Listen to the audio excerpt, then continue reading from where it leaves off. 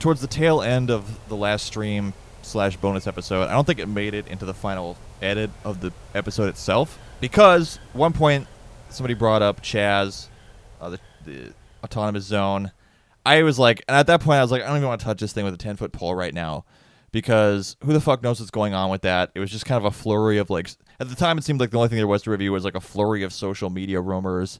And as always, you know, it's tough to say what it looks like on the ground. So we got somebody we got in touch with who went to see it on the ground. We got Ben Lane on the show. Hi. How you doing? I'm Hey, doing Ben. pretty well. I got back from Seattle just like the other day. Maybe let me ask you. So what inspired you to go visit the? I guess it's Chop now. It used to be Chaz. Now it's You know Chop. what? It's really unclear. There's a piece of graffiti I found on one of the new barricades that the mayor shipped in that says like CHCAP or something. Yeah, I guess it's Chop now though. Capitol Hill Occupied Protest, but people are using both. It's Chaz/Chop. I did feel like they missed an opportunity to call it the Chapel Hill Autonomous District or Chad.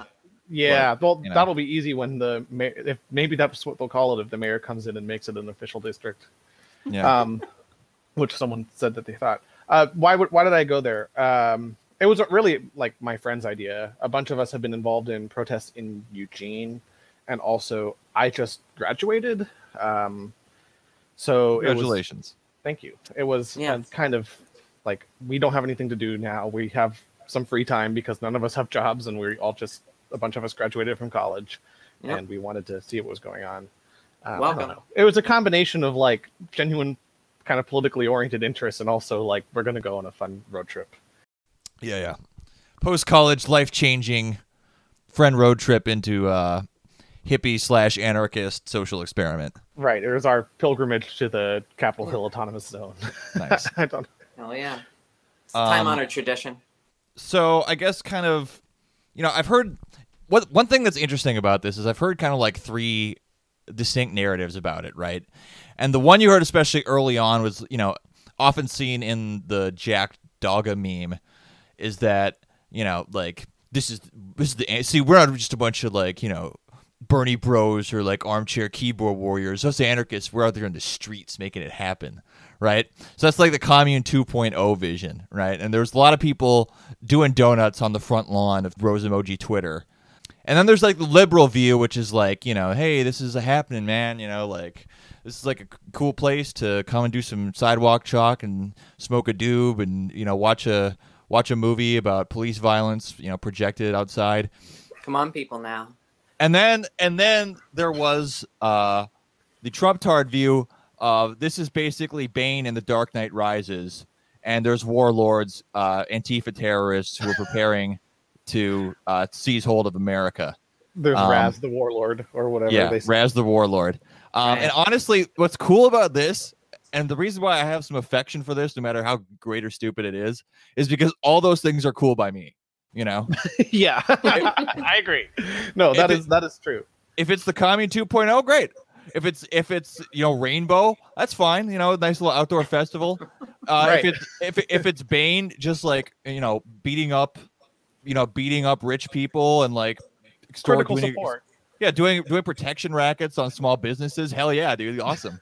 Yeah, no, I agree with you. I mean, I guess I'm there is a fourth view. The you know, let's see, the bespoke, like ultra left burnout view that, you know, Chaz is some kind of form of anarcho LARPing, and it's cringe, and you know, generally from people who are just sort of haters all around. Right. And you know, seeing the response to this, specifically that response, just makes me reflexively defensive in a way I'm usually critical of, but like, right. You know.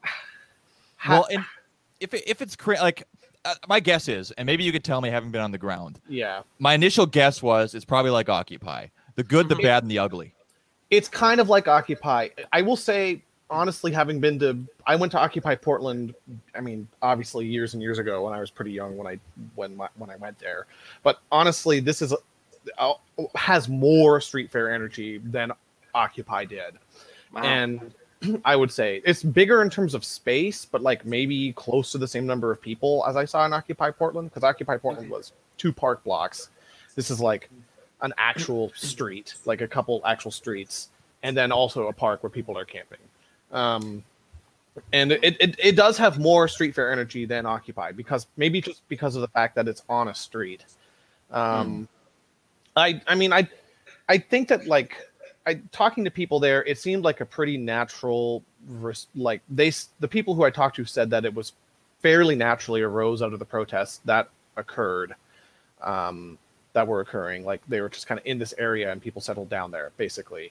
And that was how it happened. So like it was fairly, I wouldn't characterize it as anarcho LARPing exactly, but like I do understand why people are critical of it, because there is definitely is a strong left-wing block party atmosphere to it, which is, you know, like I like left-wing block parties, but yeah, there is certainly a strong element of that.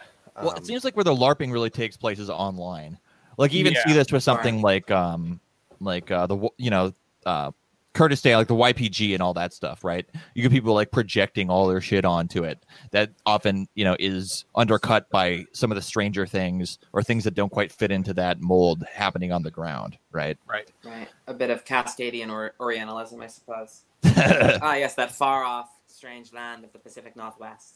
I mean, Seattle is a weird city. I mean, no yeah, question. I mean, I'm from Portland originally, so like I don't know. Seattle's a little vanilla comparatively speaking. Kind of vanilla compared to Portland. At least that was my impression of it. They do have the Lenin statue in Seattle, which is cool. Yeah. And now the capital. That is an objective gain of Seattle. Yes, that is an objectively better aspect. There was an attempt at an autonomous zone in Portland as we're recording this. It was last night. Lasted for about a couple hours across 2 city blocks. Sounds like it might have been a similar space to where Occupy Portland was, but I can't confirm that. The Occupy Portland was in the park blocks in downtown Portland. I don't know where the Portland Autonomous Zone was though. Well, yeah, it sounds like what happened was basically the cops withdrew from the area after a lot of like particularly contentious like fighting, and then people, from what it sounds like, people were saying it was almost kind of like a joke when they declared it like an autonomous zone. And then it just kind of went from being like, oh, well, it's an autonomous zone, down to like, yeah, dude, it's an autonomous zone now. But I feel like it's only a matter of time before it settles in like, okay, this is an autonomous zone. Like, how do we manage this? I don't know. Like, what else? What else did you like see on the ground? Like, what was like the vibe of the place? What was, you know? Yeah, so you said like street fair a little bit. Yeah, there's a lot of. I mean, obviously, there's a lot of art. Like, there's just everything is covered in street art, which is cool. Another thing I noticed is that they recently changed the name from the Capitol Hill Autonomous Zone to the Capitol Hill Occupied Protest. But I talked to a variety of people who were there like from the beginning, and the impression I got was that even the original name, they didn't know who came up with it. They didn't really know like when this change happened. I to a certain degree, I wonder if its name of the like Capitol Hill Autonomous Zone is partially a creation of the internet. Like they were kind of like, we were just here, and then someone gave it a name, and then we started getting media attention because of the name. And that process has made it into this, you know, street fair destination that people will, like me, go from Eugene to Seattle to see. Well, and that does make it very different from Occupy, which is very much planned. You know, like we had this idea that we're going to do this thing, whereas this seems much more ad hoc. Yeah, this was very much a somewhat natural outgrowth of the original protest. I kind of want to push back a little bit on that. There's much of a difference. I guess the first name that I heard was Seattle Commune, to which that's the first one I heard on the internet. To which C. Derek Varnes says, "I hope it ends better than the last one." And then that immediately gave me Occupy flashbacks to Occupy Oakland, who, during what I would call the sort of decadent phase of the occupations, declared the Oakland Commune. And it was, you know, to someone that was an outside agitator driving down from Davis to, you know, check it out, it definitely seemed like that's when a lot of the popular support and energy was waning. And, you know, there simply wasn't as much like popular support for communization measures and inventive means of protest, if you will, as there has been in 2020 at that time. And so when I saw this happening, I was, my reptile brain kicked in, and I was like, oh no, maybe things are falling apart. When I got more information, kind of learning that the police had more or less just pulled back in what seems like a strategic retreat, and the protesters took advantage of this to try to do some prefiguration. That's what it sounds like. It sounds like perhaps a more organic outgrowth and something maybe something more tied up with the victories of the protests than its kind of disintegration. Does that sound right? I mean, I think that sounds basically right. It definitely feels like a result of a certain victory of the protest. One of the more interesting things that happened while I was there, which is like it was mostly a bad thing, is that on the second day I was there, the mayor actually came. Well, the mayor sent some workers in, and actually I think a couple cops, to deconstruct the barricade that the protesters had put up and replace it with city provided barricades. But one of the results of this is that the city provided barricades were arranged in such a way that the autonomous zone lost a lot of space, right? I think they were trying to free up basically the road. And at first I thought they were trying to because the barricades are near the police station along that road. At first I thought they were trying to claim that police precinct back, but they weren't. They were just opening up road. But there's a lot of suspicion from people there about that, and people arguing about it. Because the mayor kind of just did it. Right. Well, who was going to stop them? Nobody.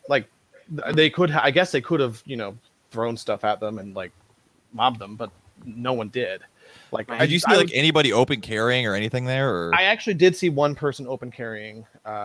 Someone who was talking to the medics near one of the borders. This, a guy with a large gun. He seemed to be with the protest. Okay. But I saw only one person. I also had someone come up to me and ask me if I had seen anyone open carrying, to which I said no. I hadn't at that point. But, right. Yeah. Can you say more about what the relation of the Chad Chop whatever is to the city officials in general?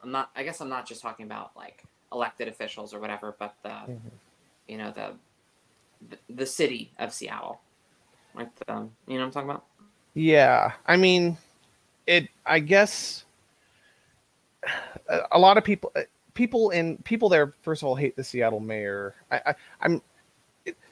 I guess one thing that I think some medic said to me that he thought seemed likely would be that the city basically accepts the autonomous zone, makes it its own special neighborhood, and transforms the police precinct into a community center. And that would the perspective I got was that would basically be a way to neutralize the protest, because the police in Seattle don't really need that precinct specifically. They could have a lot of different ones. And so if the mayor would to come in and basically do that and offer some amount of acceptance to the zone, then that would be one way to neutralize it.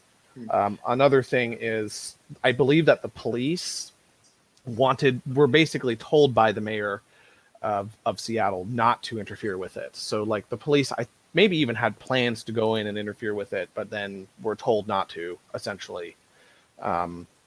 I think that the city is being really careful to treat it to basically act as nonviolently as possible with it, and to grant it some kind of acceptance. I mean, putting in those barricades like they did the day I was there was definitely a way to gain ground from the autonomous zone, but it was also we're putting in barricades for you, Right. They're more permanent barricades. It could signal something towards a process of normalization. But one thing you said at the very beginning, I kind of wonder, does anybody like their mayor anymore? I feel like everyone in their city hates their fucking mayor. They all hate the mayor. That's true in Portland too, but for the record. I know some New York liberals that like de Blasio because he flattened the curve or whatever, but beyond that, no. Yeah. I can't think of anyone. But I was gonna say, like, the one model that people have pointed to for where this could go, like what an off ramp could be, because again, there has to be some kind of like resolution, because it can't just hang up in the air. Is I guess Freetown Christiana, like I don't really know about that. Oh yeah, yeah. Christiana was talked about on our, I think it was part 2 of Past Tense, which is a Deep Space Nine episode that we watched with the Antifada. And how did they describe it, Jay? I don't actually even remember that part of the conversation. I think I was way too high that episode. But from what I've read about it recently, it was basically, the Freetown Christiana basically was a squat that was started by basically like leftists and hippies in Copenhagen in the 70s, and they did it on what was basically an abandoned military base. But when they did it, it wasn't really like connected. I mean, in some ways it was connected to concerns about like high prices of housing, et cetera, but there was very much a conscious attempt at living there and creating like this urban space and this kind of sort of communal space like within the city. And the initial demands were kind of specifically to use this space for X, Y, and Z, and to be allowed to do that basically, and to not have the space be run by money or anything like that. And so that probably may be something that, and the thing is, Freetown Christiana became like a huge tourist spot in that country. So in many ways, like it did, even though, you know, obviously they were sitting on very expensive real estate, it did eventually have some kind of like economic utility to the broader, you know, capitalist community surrounding it. And I could see maybe Seattle wanting something similar, like, yeah, if we could get all the hippies into like one district, like maybe they'll stop bitching, and they'll create like this weird kind of like curiosity, like, you know, we can call it like Hamsterdam or something, and people can go, and that's like a curious, and which is already kind of happening from what I understand. Like, I mean, I'm literally talking to someone who was a tourist there. Yeah, no, literally, that basically was what it was. I mean, I also went and did interviews that will be on that are already on the Zero Books YouTube channel. One thing that is nice about it is, like, it does feel kind of safer to be in the autonomous zone than in other parts of the city, just because there's so many people there. Also, you can drink publicly without having to worry. But like, that will go away if they turn it into into its own officially recognized district, probably. I think generally the feeling I got, like, actually we took a lift right at one point because it was going to take us too long to, like, our ride had already driven there, so we had to lift to get to the zone. And one thing that the Lyft driver actually talked to us about it, and he was like, oh yeah, it's great, they're going to make it its own district, maybe. That's what I think will happen. And he was very optimistic about it. But the people actually in the autonomous zone itself, it seemed to me, saw that, at least some of them saw that as that would be like a way to neutralize it, like if they were to do that in Seattle. They really do all hate their mayor. I talked to one guy who was like, yeah, I think she should resign. Basically, that was their perspective. Yeah, something about Freetown Christiania that kind of struck a Pacific Northwest chord with me, that the Antifada were talking about, is that you have the hippie circles, and then you also have some like white supremacist gangs, white separatist gangs selling drugs, and I'm like, oh yeah, I could see that happening. Yeah, that was like a long running problem. But speaking of that, like, another thing I've really loved about this, because the existence of this, we're not exempt from it. It's content for us. You know what I mean? Like, it's grist for the mill for this fucking show. But especially for like conservative, like Fox News, right? Like what they've managed to like transmute and turn this into. And there's all kinds of stuff where it's like they're photoshopping people in there that aren't there and just like making shit up. But my favorite thing that's happened is, like, was this myth that first, like, Bikers for Trump were going to go in there and clean it up, right? And like, Bikers for Trump I think they're mostly just like weekend warriors, like, guys who have Harleys or whatever. Yeah. But then the rumor became, oh no, the Hell's Angels are riding in there to clean things up. Well, And then apparently, yeah, go on. What were you gonna say? I'm sorry. Oh, apparently, while I was there were some Proud Boys there. Like on one of the days, the first day I was there, about an hour before I arrived, there were Proud Boys there. And while I was there, Andy Ngo was in there apparently. But there, by Proud Boys, I mean like there were 5 of them, like not many, and they were all too scared to do anything. Except like I think they harassed or like assaulted someone on like outside of the autonomous zone. I think I saw a video. It was like 5. It was like 5 on one guy, just like some random like white guy or whatever. Yeah, that's what they did. Like they were not gonna clean up the autonomous zone. Or honestly, I think the Proud Boys nowadays are way less organized than they were like a couple years ago. I don't think there's a strong. I think one thing about these protests is that like as opposed to in like 2016 or a little afterwards, where there was a lot of like left wing, especially in Portland, there's a lot of like left wing people against the right wing people. That's not true anymore. It's the enemy is the police now. Like the Proud Boys are so weak. At least that's my feeling. The dialectic has pressed forward. Just to finish my thought real quick though, the best part, the part where I was like, hell yeah, came when the story became the Hells Angels and the Mongols have teamed up and are riding to Seattle. I love this idea of like these two like, you know, motorcycle clubs that have hated each other and fought for decades and are like, they put down their meth cooker and they're like, yo, I heard some hippies are doing a drum circle in Seattle. Brother, let's ride. You know what I mean? They just cue the Sons of Anarchy theme. Yeah. Like that's the thing that, and I feel like this is just like extends to like a broader boomer psychosis we're witnessing, because one thing I've seen online during a lot of people like, especially during like the looting, where all like these like like I'm talking like 60-year-old white women bragging about that they have hollow point tips, right? And like it's like, yeah, dude, because I use hollow point tips because when I shoot to kill. You know what I mean? It's like literally every boomer now like thinks they're Steven Seagal. Like not Steven Seagal like in the characters like they think they're Steven Seagal in the characters he plays in the movies, but they're like Steven Seagal the actual person. You know. there's a lot of boomer fantasy going on around this. Yeah. Like for sure. What's he gonna do? What's he gonna do against Chaz Karen? And that's what I love about the right. Like they always make me feel better because it's always like, yeah, like leftists, they're LARPing, they have this fantasy, and then you just like peek in on like what like, you know, what some like right boomers like are thinking or projecting about this thing or happening, and it's just, you know, or look how insane like Q has gotten, where it's almost like a straight up religion at this point. No, it basically is. Where, like Donald Trump is doing time travel and shit. Like, I mean, at least our fantasies are historically grounded. That's right. At least we're fantasizing about being in the early 20th century as opposed to whatever the Q people are doing. Did you see any flat caps? Were there any flat caps? I'm just curious. I don't think so. Okay. Maybe. Were there any sort of cult? I mean, sect presence? There's the DSA was there. Okay. That's kind of. I mean. Yeah, there were some. There were some posters from the PSL. I didn't notice any other leftist sects there, really. Mostly free of that, except for the DSA. There were some people who seemed basically just like opportunists selling Black Lives Matter shirts on the street. Okay. Yeah. I've heard about like kind of street vendors like selling stuff like that. Mostly the stuff that's being passed out there is being given away for free.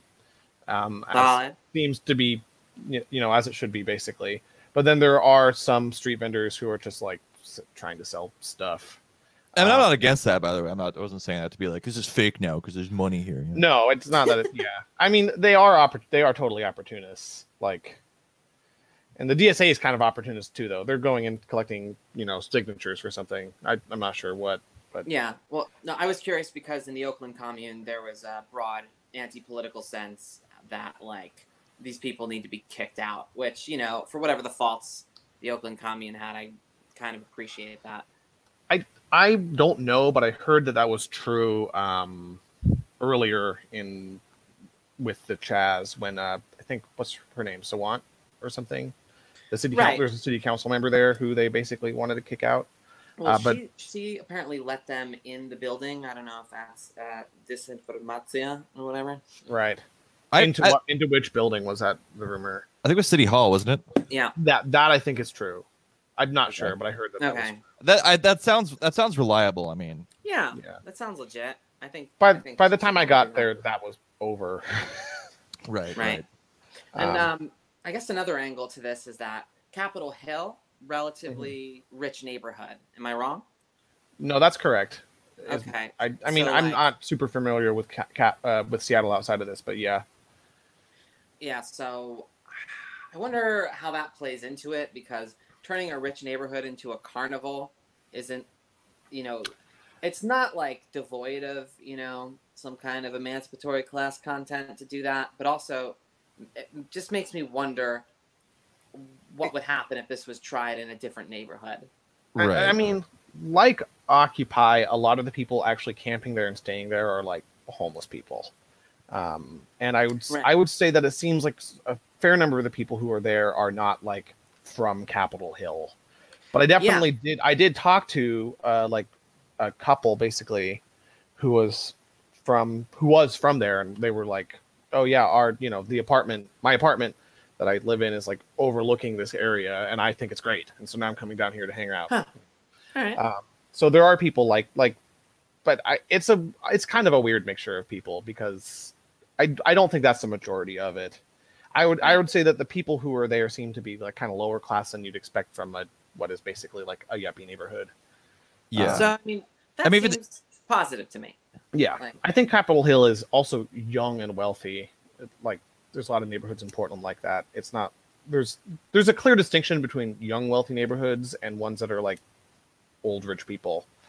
Right. I feel like that bodes ill, because if it was wealthy enough, one, I feel like a lot of the buildings wouldn't be occupied, but also they might be so wealthy they have the, oh, look at this mindset, like isn't this novel? Well, I feel like yuppies are more likely to do that because they have they have that woke button. I think. Yeah, I guess there's that element. I've also read reports of some people who are like fleeing, like, we have to get out of here, like this is crazy, Yeah, it's terrifying. They're handing out free sweet potatoes. Yeah. My God, the red and the black. Uh-huh. Let's see. So the reason that Chaz came up last episode, and that was my fault, Jake, was that, in general, at Emancipation Network, sort of broader kind of grouping of podcasts that we're a part of. I think you're going to talk to Tom from Alpha to Omega. Coming up. Yeah, he invited me. Cool. So we've been having this broader conversation about revolutionary strategy and, the question of the state and the sort of longue durée of socialist attempts to grapple with the state, whether it's sewer socialism or some form of Bolshevism, or this kind of left cluster of being skeptical of anything that exists before an uprising and looking towards an uprising for the invention of social forms that could potentially form some kind of alternative means of power, that could have a chance of displacing the state or replacing the state or what have you. I think we're all basically in the ballpark that this ain't quite it. Right. Yeah. No. And all us, sympathetic commentators and people that would love to see, full communization just flowering and blooming out of the protests and what have you. But yeah, I guess that's the question that I'm most hung up on here, is that the limits of these struggles, that even when they have something like popular resonance, I don't know if Chaz Chop has popular support or something, but there is resonance to the protests. This came out of the protests. I would imagine that this occupation is a bit contentious between people that see this as a means to an end, or people that see this as, a tactic in their overall strategy, or people that see this as a sort of distraction from the overall anti-cop Black freedom struggle. Yeah. I mean, There's just not much. It's hard. It's really hard to on the ground gauge like the actual political goals of the people there. Like I couldn't find anyone who was in one of the groups that was considered an organizing group, of which I am told there are several. But most of the people who are there kind of just seem to be there. I think there definitely is tension around what their goals are, like especially when the city came in and put in barricades. Like it seemed like I heard I heard a group of people like arguing over that, and one person is saying, they're basically attacking us, they're taking our ground, they're trying to delegitimize us with this, and then someone else is saying, no, we got to just let them, they're accepting us, like there's that tension there. It's like, what are they there for? There's also, I mean, even at the autonomous zone, there's like kind of a reformist element versus like a more radical one, I think, just judging from like what's on the walls there, like what posters have been put up. Do we know like how decisions are getting made? Are there like general meetings or general councils, or is this all just like kind of different subgroups all acting on their own initiative or negotiating based on, I think there's a combination of both. I think there are a variety of groups that are kind of organizer groups. But again, I couldn't really find people from them.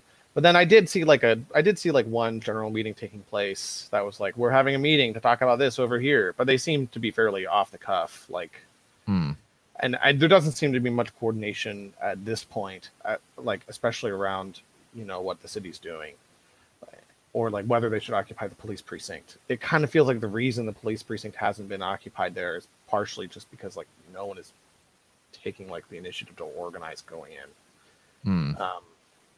I don't know. I'm not. The thing is, like, I went there and like I saw it and I have a good sense of the vibe of the place, but it is really hard to like actually pick up on the political goals of what's going on, because I think that the people there don't really have even a coherent one. Like, it's hard to even understand what the consensus is. I mean, that's the thing. Like, it doesn't seem like it doesn't because that's gonna be the tricky part is finding the off ramp on this.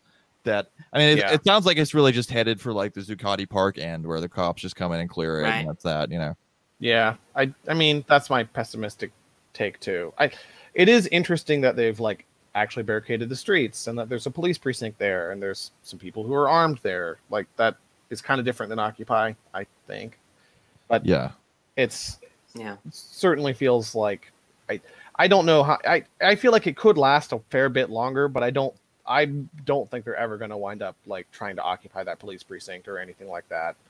Like so far it seems like they've mostly lost ground rather than gained it. Right. I mean, the thing about the reaction to Occupy is that it was so much related to the sort of the disintegration period, and while Occupy had some sparks of popular support, mainly when protesters were attacked, the George Floyd anti-cop like uprising kind of continues to have popular appeal, popular resonance.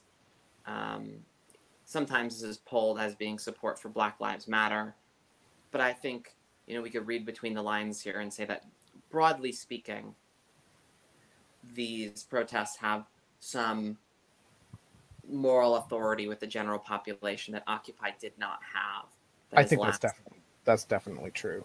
Yeah. So the regular police response of, okay, we're going to give you this little chunk of territory. You're going to embarrass yourselves. We're going to put out misinformation and people will believe it at face value because they already kind of hate you. And then we're going to come in and crush it when you overplay your hand. That seems to not exactly be at work here. Maybe that's optimistic, but I don't see that being at work here. Like they didn't just burn the police precinct or what have you. They didn't, they don't seem to be on because one of the big things in Oakland that really fucked them was that at this moment where they were having sort of waning support, they attempted to take a building and the cops cracked down on that. And that seemed to be the event that kind of, the domino that fell that broke the whole Oakland commune enterprise. Right. I just don't see that balance of forces in play here. I mean, I think that the cops are being smart by not attacking them. Yes. And the mayor's being smart by not attacking them. I think that if they were to attack them, it would just, make the situation more like unpredictable and worse for the cops, honestly. Right. So it marks a national shift. It seems like all over the place. Just about everywhere, not everywhere, but just about everywhere. I think the police kind of understood that there's a lot of actually society isn't collapsing, and there's a lot of institutional inertia, and people can't riot forever. It's just not sustainable. And that sooner or later, like, this thing will run out of steam on its own, and in the end, the forces that are in power now will still be the people calling the shots, basically. Yeah. So they kind of just have to wait it out. Let me tell, I can tell you what the cop strategy has been in Eugene, basically, which is, at least for the first couple days of protests in Eugene, and Eugene is pretty small, but we still had a riot. Like, Eugene still had a genuine riot for like one day, and then it had some other protests that were that weren't really riots, but had some energy of them. And the cop strategy in Eugene was basically let the daytime protesters do what they want. Don't interfere with them. Hope that the liberal elements of the protest can control them, which they generally did in Eugene. And then at night, crack down on whoever's left. And they did that a couple times. My friend got hit by a rubber bullet. And that worked really, honestly, that worked pretty well. And now we're basically left with just the daytime protests, and the cops are still letting them exist. That's pretty much exactly what happened here. Yeah, it worked perfectly. Like, they were smart. Yeah, and basically the only people like running the stuff now are, from what I've heard, 100% demops, basically, who are just telling the cops everything that's going to happen. Yeah, there are some groups in Eugene that aren't that, but even the ones that aren't demops are also kind of running peaceful protests now. So yeah.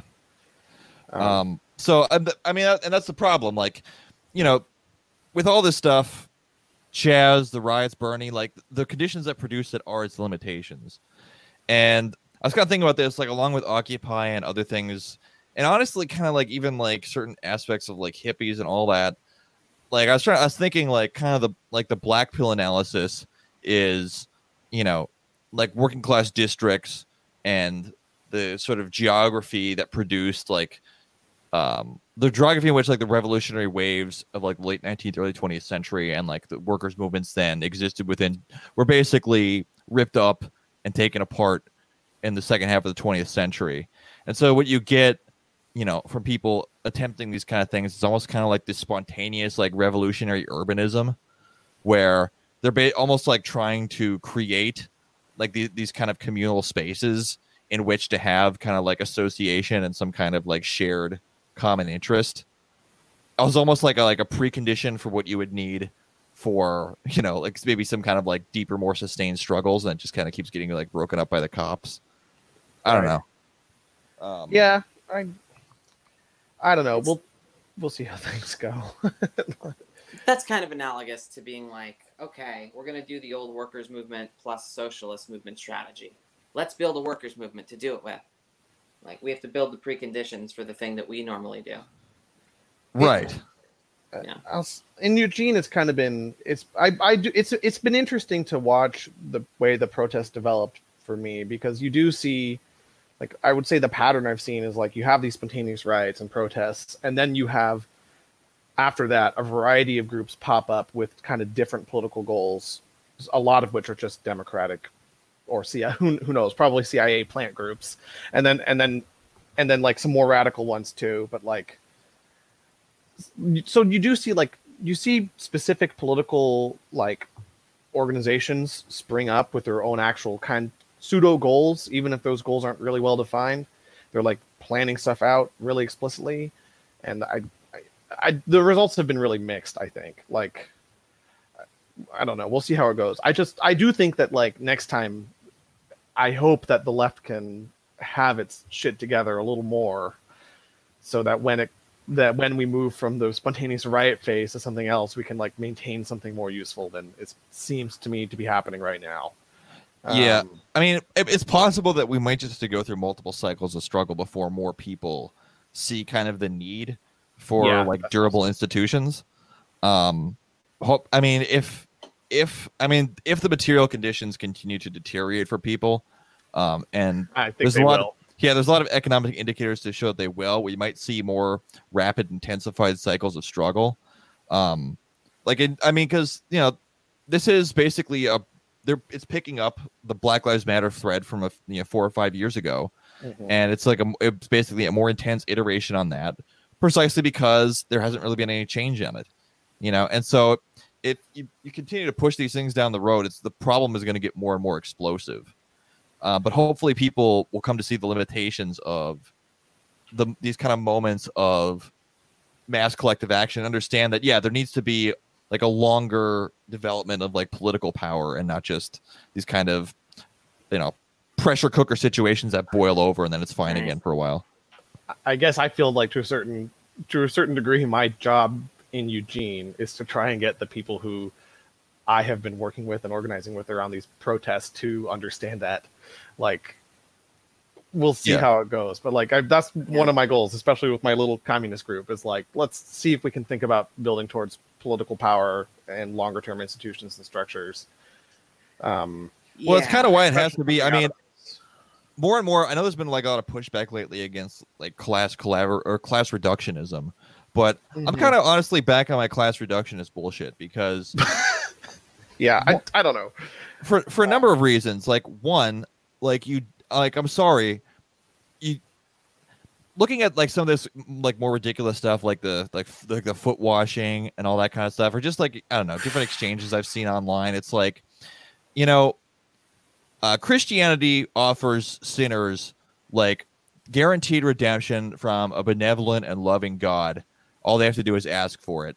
And in Christianity, there's like a very like clear set of written rules. You got your 10 Commandments. You got some other stuff in there, right? But it's written down. You kind of know what you got to do. And then if you fuck up a little bit, it's no big deal, right? But like identity politics doesn't offer that. It just offers like endless attrition for this racial sins of America that you constantly have to like feel bad about, and then basically genuflect to any, and the rules are constantly changing about what's acceptable and what isn't, and it all just depends on who you talk to, right? And so it's like, who in their right mind would sign up for that? No, I mean, I mostly agree with you. I guess one thing is this has convinced me that, like, I mean, I kind of already believe this, but this makes it clear, I think, that a strong anti-racist politics is really necessary. But the form that takes doesn't need to be foot washing, right? Like, right. I hope that's not controversial.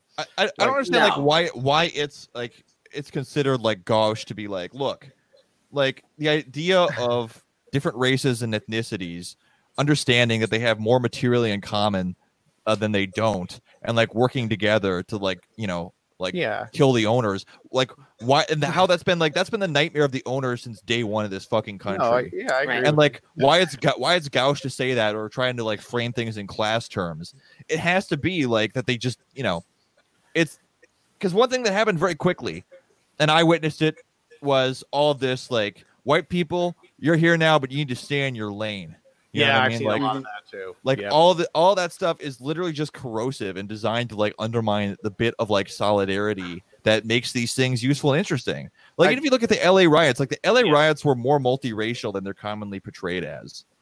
The early riots in Eugene are really, the LA really riots had ugly interracial conflict that this round of uprisings has really, really admirably avoided.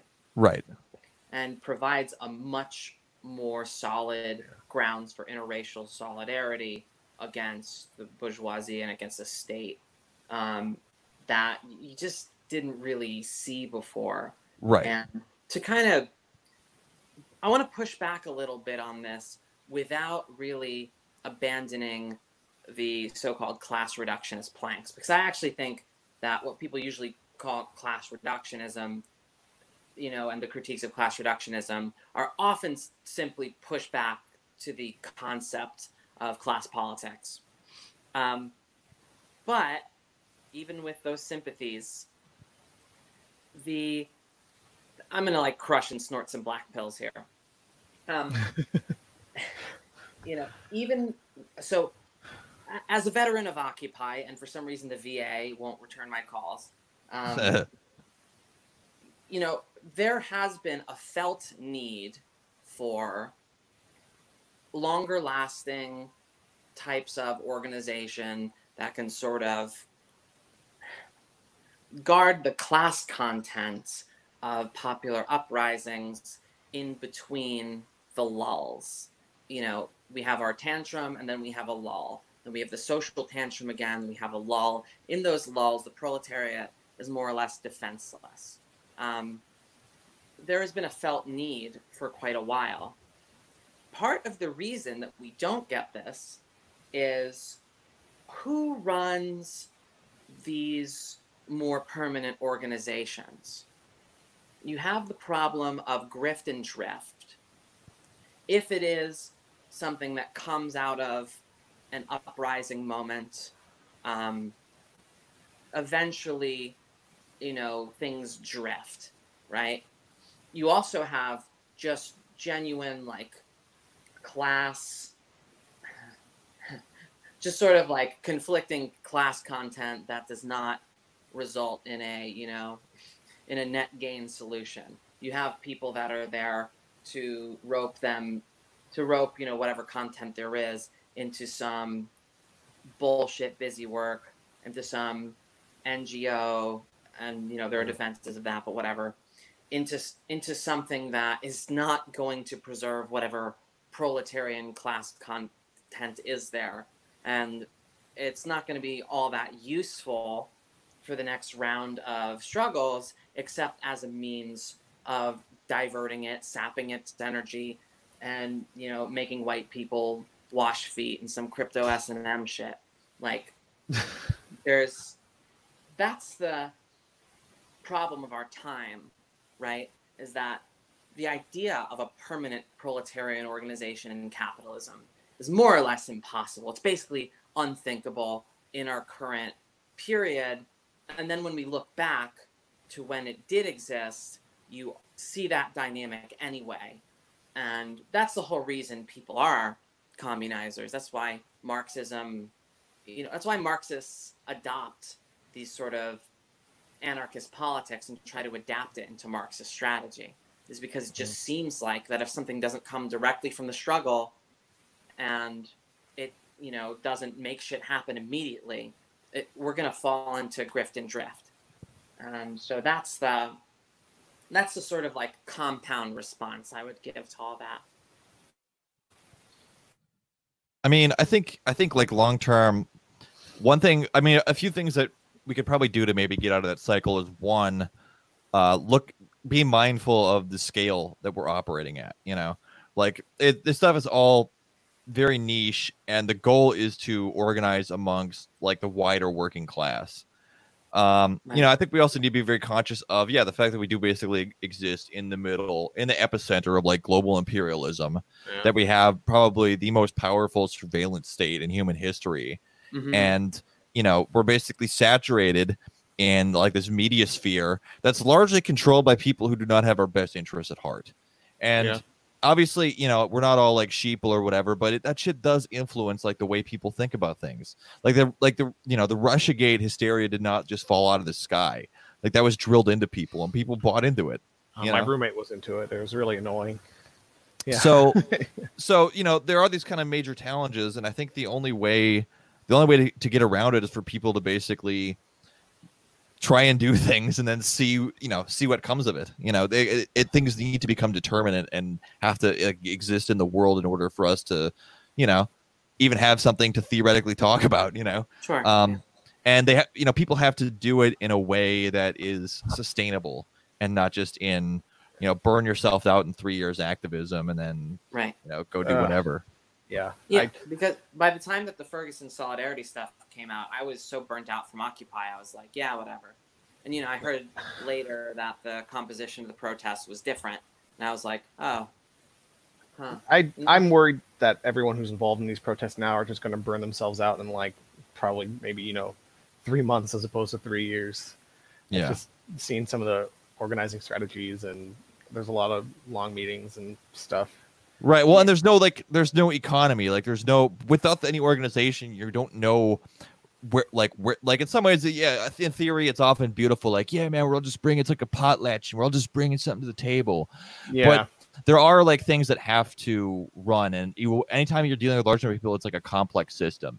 And so you have to organize the things so you know where labor is being allocated. Otherwise, it just falls on certain people, and then they just end up picking up all the slack. And then and they're not getting paid. So eventually, it's like fuck it and fuck all you people. You know? Right. Yeah. Yeah. That's very true. Yeah, and because like that is one thing that I guess that Freetown Christianity had going for it, is that there was, when they were doing it, they did have very definite goals.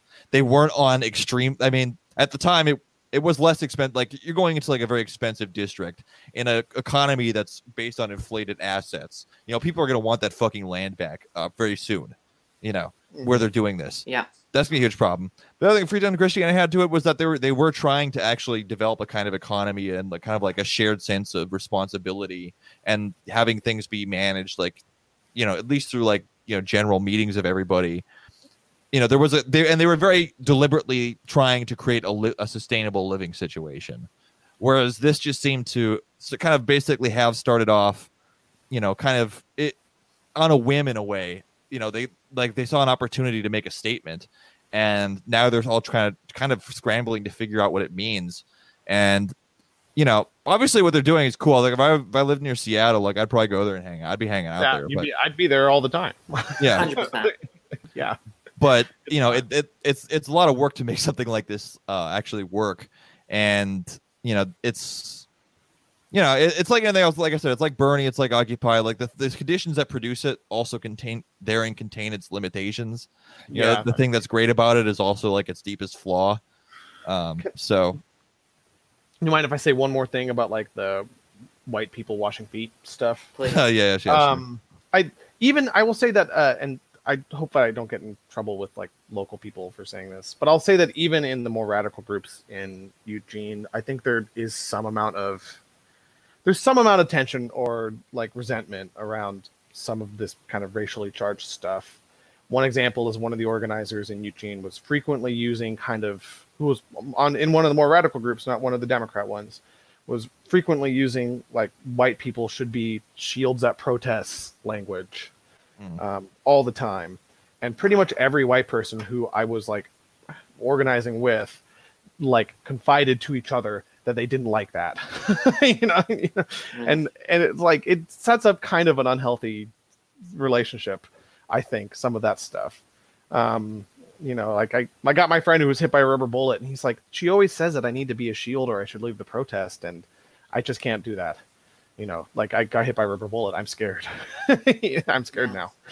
Like, yeah, I'm glad I never saw any of that shit. I mean, there was some ridiculous stuff here, but it mostly got like shot down immediately. And it seems like all the ridiculous stuff that's happening here is like online or behind the scenes. Yeah, Eugene student activists and stuff. I don't know. Some of this gets through. Right. This is related to how, you know, how many people are we talking about here? Who is there? You know, because inevitably you're going to have a will to power situation where the people that feel like they're most confident in what they're saying, you know, are going to speak. You know what I mean? They're going to put that forward. And if you have a lot of people that, you know, are kind of like cowed into this by guilt rather than, you know, assembling because of interest. Yeah, you know, I those totally people agree. will have power, right? Yeah. That's part of what makes the class content of these movements so important. You need people that aren't just going to be intimidated into this by a sense of justice that seems to have no outlet. It's almost like you want like the working class as the mass of any fucking movement that can actually accomplish anything. I know I'm saying something that's never been said before. Yeah. The task should be carried out by the working class themselves. People really need to be involved in this stuff because they feel like it's in their interest to, or like they are part of a collective struggle.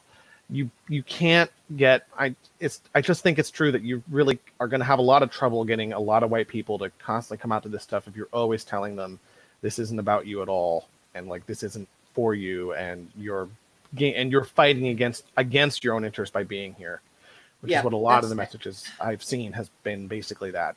When you come here, you are actually working against yourself and sacrificing something, which is, I think, counterproductive, because like you should go into these things and say, it's in my interest that, you know, my fellow man is not shot by the police or whatever. Right. Yeah. Like, and like not only that, but like, and of course this is a difficult conversation because nobody here would deny the disproportionality of blacks getting shot. Oh yeah, of course, being incarcerated. Right. But you run the numbers. We also have record numbers of white people being shot and incarcerated because the cops are a big fucking gang. Right? Yeah, the cops will kill you. And it's not the same proportion of the population, you know, that black people have to deal with, but it's still record numbers of people being shot and warehoused. Like, yeah, right. Well, and it's one of the savvy for it because there's self-interest there. Like, and one of the I've heard of like Black Lives Matter protests where they showed up for stuff like that too. Like the instances, I think it was like a Daniel Shaver, like there were Black Lives Matter protesters for that guy. Like, yeah, and that's like kind of one of the, so it's, you know, some of the savvier chapters have actually like kind of showed up for that stuff, you know, because you have to like build like some kind of wider solidarity. Because a lot of times when stuff like that happens, like the first thing like reactionaries say is like, oh, well, no one said anything about Daniel Shaver, that guy I just Googled 5 seconds ago, so I could find an example to prove my point, you know? Yeah. You got to be willing to like beat them to the punch on those things, make the smarter point. Be like, but look, black people are disproportionately dealing with this shit that nobody should have to deal with. Which nobody who's being honest would actually deny. I mean, yeah, I agree with that. And I don't think, I don't know. It's complicated. It's just, the bottom line, I feel like it's just, you got to have like a sense of solidarity here. Like you can't just rely on this kind of allyship approach that I'm seeing happening again. And it's like frustrating because I feel like the white people come in as allies conversation kind of died away, but now it's back. Yeah, I mean, there is a genuine tension here because, like, yeah, black people do have more at stake in this, and there is something kind of gross about like anarchists being like, "Yeah, dude, this is my time to write fuck America at Starbucks," you know? Like, no, that's true. It's hard. It's genuinely kind of difficult. But it's not held by like bad faith actors who are just looking to like pad their fucking resumes or, you know, like basically push people around, you know, or just they're on an ego trip to basically be grift, baby. Social justice cops, you know. It's not the grifters are never helpful. That's true. The opportunists. And that's the thing, like if dude's selling t-shirts, that's cool actually. Like that's the kind of grifting we need. I guess. You know? I'm pretty sure grifting. These people are all selling the same t-shirt. Yeah, but I don't they're all selling the same Black Lives Matter one. And honestly, mask that says "I can't breathe" across it, which just reminds me of the "Have a Soda" and "Smile Bitch" hats from "Sorry to Bother You." You know what I'm talking about? Yeah, love that movie. But no, and honestly, like I know that Raz guy got like a lot of everyone was calling him, you know, I guess the warlord or whatever. That's kind of all bullshit. But as a mediator, like they could have done worse than that guy.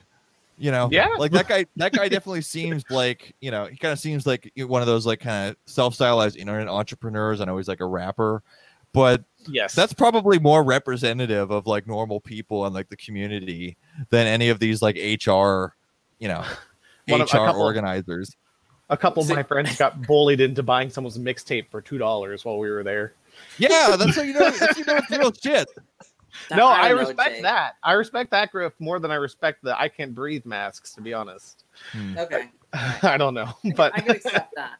But there's a limit to my critical support for Raz, lumping Stalinism kind of stuff here. Sure. I will follow him on Twitter, but I'm not going to seek him out. I'm just saying they could have done worse than that guy. That's all I'm saying. Yes. Are you saying we can get Raz on Twitter or like on the show right now? Like, is that what you're saying? You probably could. He has a Twitter that he made recently. I think it's Raz Simone. I think it's what it's called. All right. So, you know, because we're on SoundCloud. We're SoundCloud rappers. You are. Yeah. if we could get him to write something for the show. Yeah. That would be awesome. We'd pay him, obviously. Yeah. Raz speaks out. the truth. I want to hear his theory of the lumpen proletariat and the, his engagement with Maoism and the Panthers, that kind of shit.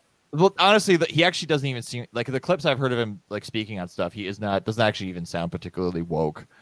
He just seemed to almost be saying like, yeah, it's like we're worried there's gonna be a lot of like bad people coming around, and like someone needed to like step in and protect that from happening, and I figured I'd do that. Someone had to do it. I'm kidding, of course, because what you do see in these situations is like, I don't know. I'm reading through the 18th Brumaire, and like, look, I don't know who said that Marx was, kind of cool with the lumpen. Whoever said that was fucking lying. Marx has nothing but fire-breathing, like, damnation for the lumpen. It's a little, like, off-kilter, actually. It's a little nuts. And, that was always my feeling about it. Yeah, and sort of, like, without giving into that too much, like, that tendency, Jake, that you just pointed to for, like, a self-appointed warlord to kind of keep order is, the reason why gangs will sometimes work with the police. Like, right. You do have these sort of like improvised power structures that can keep order when nobody else can. This, notably happened in Ferguson when the cops lost legitimacy. It's I don't know if this is like top of the list problem. I'm certainly not getting all my info on Raz from Fox News, but but I don't know. It's just one of those things that pops up. You're probably right that this kind of grift has more in common with the proletarian interests generally than the NGO grifters. But something I can't breathe masks or whatever. Right. Yeah. All right. Yeah. I don't know. Grifters out of Chaz. Okay. Oh, grifters right. Out of just any of them. Yeah. Let's push out the SoundCloud warlords like us. Let's push out the Cascadian revivalists. Let's go. Oh God. Yeah.